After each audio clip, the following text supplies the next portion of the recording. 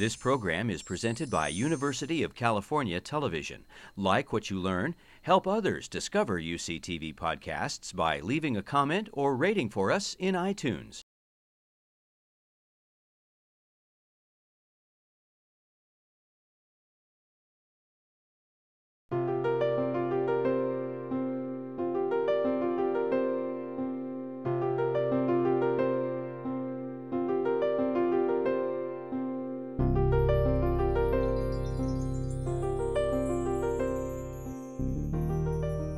So everyone, I want to introduce to you Barbara Laraya, who is chairing this next session, who is my accomplice in many things, including helping run COAST for all these years. She moved across the bay to Berkeley, and she's still helping run COAST and join us with UC Berkeley, and couldn't ask for a better colleague.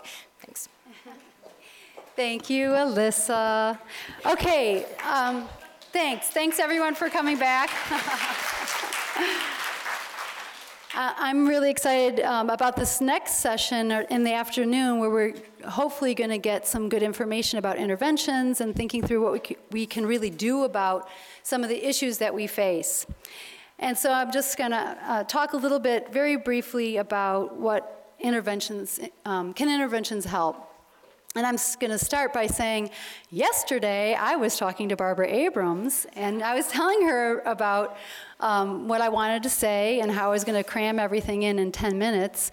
And as I'm outlining the talk, she's like, oh, did you see the opinion piece in the New York Times on Sunday? And I said, no, I hadn't at that point. But David Ludwig and Mark Friedman wrote a nice little piece that accompanies a JAMA opinion piece. And it really outlines kind of what I wanted to talk about, and the notion that maybe the first law of thermodynamics, and that is, energy in equals energy out, and is the focus and the driver of the obesity epidemic, isn't the right way to think about it.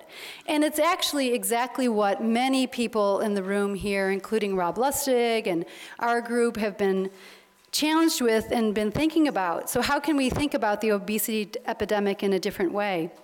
And they go on, Ludwig and Friedman go on to say that, what we're eating is really setting up fat storage, so that the high carbohydrate content of our diets are really causing a different processing of our food. So the machine that is our bodies are taking in this fuel that is signaling store energy. And so we're really up against a mountain to try to think that we're going to have this equilibrium between energy in and energy out.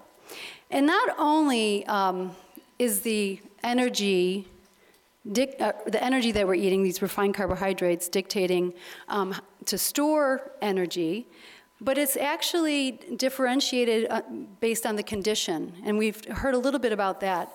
So that under conditions of stress, we might store fat in a different way. And we see from animal and human studies that energy is stored immediately as kind of visceral fat, that toxic fat.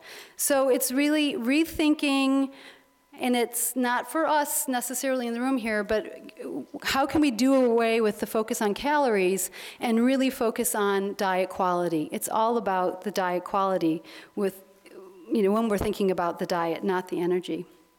So a shift in focus from calories to diet quality must be the center point and of our message, and it must be the foundation of our nutrition interventions. So, can interventions work?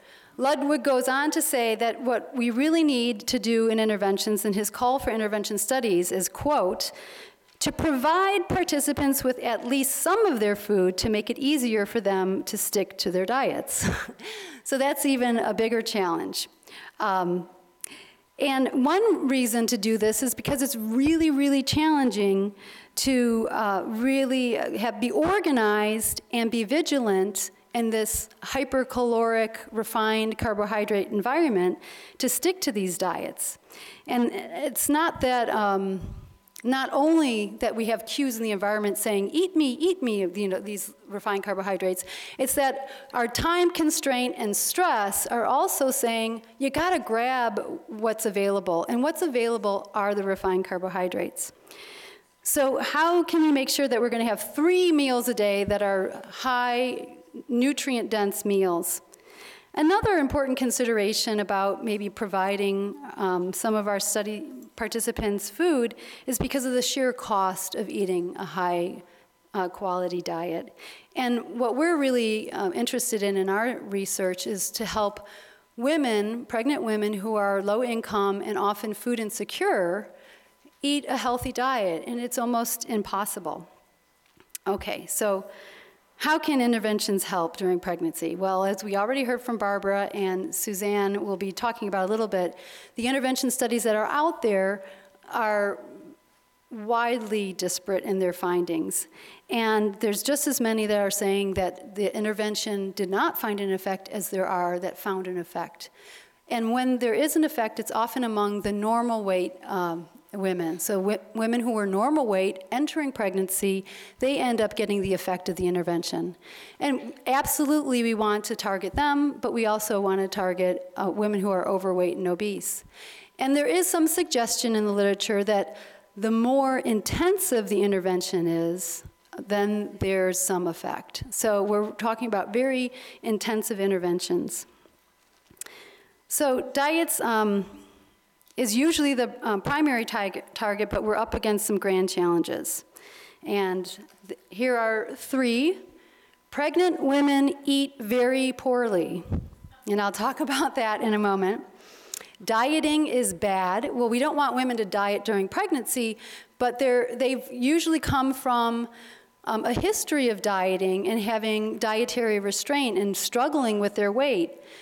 So dietary restraint and dieting and this kind of eating behavior sets them up during pregnancy, which is a time where you're supposed to eat and gain weight. And there's a high percentage, because of this, of women who have disordered eating or non-homeostatic eating. And I'll just talk briefly. So just very, very, very briefly, we have a paper under review just simply showing diet quality among pregnant women. So we've parsed out women who are above 300% of the poverty level, so, wealthier women on the left, and their score that you can barely see is a 57 of 100 on the Healthy Eating Index. So 57 of 100. The Healthy Eating Index is an index that's basically measuring adherence to the dietary guidelines. The dietary guidelines are supposed to be a very, general way that we can measure how people are eating, and everyone should be able to obtain 5 fruits and vegetables a day and eat them and have whole grains, et cetera, et cetera. So it's not really a high bar, but we're basically failing. And we see that, the next gradient, so women between 200 and 300% of poverty, they score 52, as do women between 100 and 200%, and then women below the poverty level score a 51. So let's see. So women above the 300% of poverty get an F, and women who are below poverty get an F minus. But when everyone's getting an F, does an F minus really matter? And even I'd just like to get people up to a C, but the thought of getting women from a 57 to a 70 is just mind-boggling, and we see the same pattern whether we're looking at NHANES in adult population, child population, or in other data sets. We are eating very, very poorly. I mean, an F, I can't express this enough. Okay, so the typical diet is 70% refined foods and only 30% whole foods. 70%. We need to flip this and make it 70% of the diet that are whole foods. Whole fruits and vegetables, lean meats, and whole grains. So that's the goal, and I'm not sure how we're going to get there.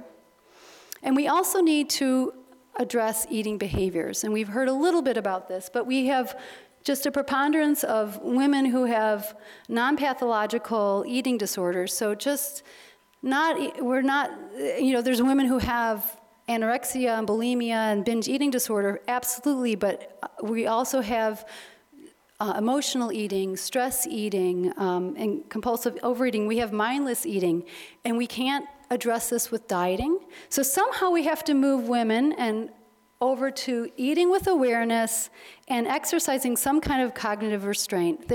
We just have to. We've tried to think that somehow if we just tell them what they need to eat, they can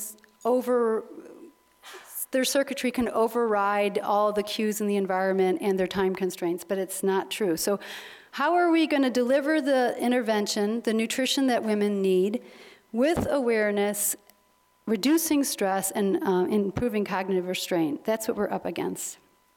So intervention components really need to focus on diet quality as the pinnacle, eating behaviors and address eating patterns and how women eat, and they absolutely need to address stress, sleep, and physical activity, because these are the conditions under which we're going to see differential effects of that fat storage. If we continue to focus on carbohydrate or just energy and not really focus on refined carbohydrates, we're going to see weight gain. If we don't address the rest of it, we're going to see differential weight gain in the most toxic areas, in the areas that create the most toxic fat.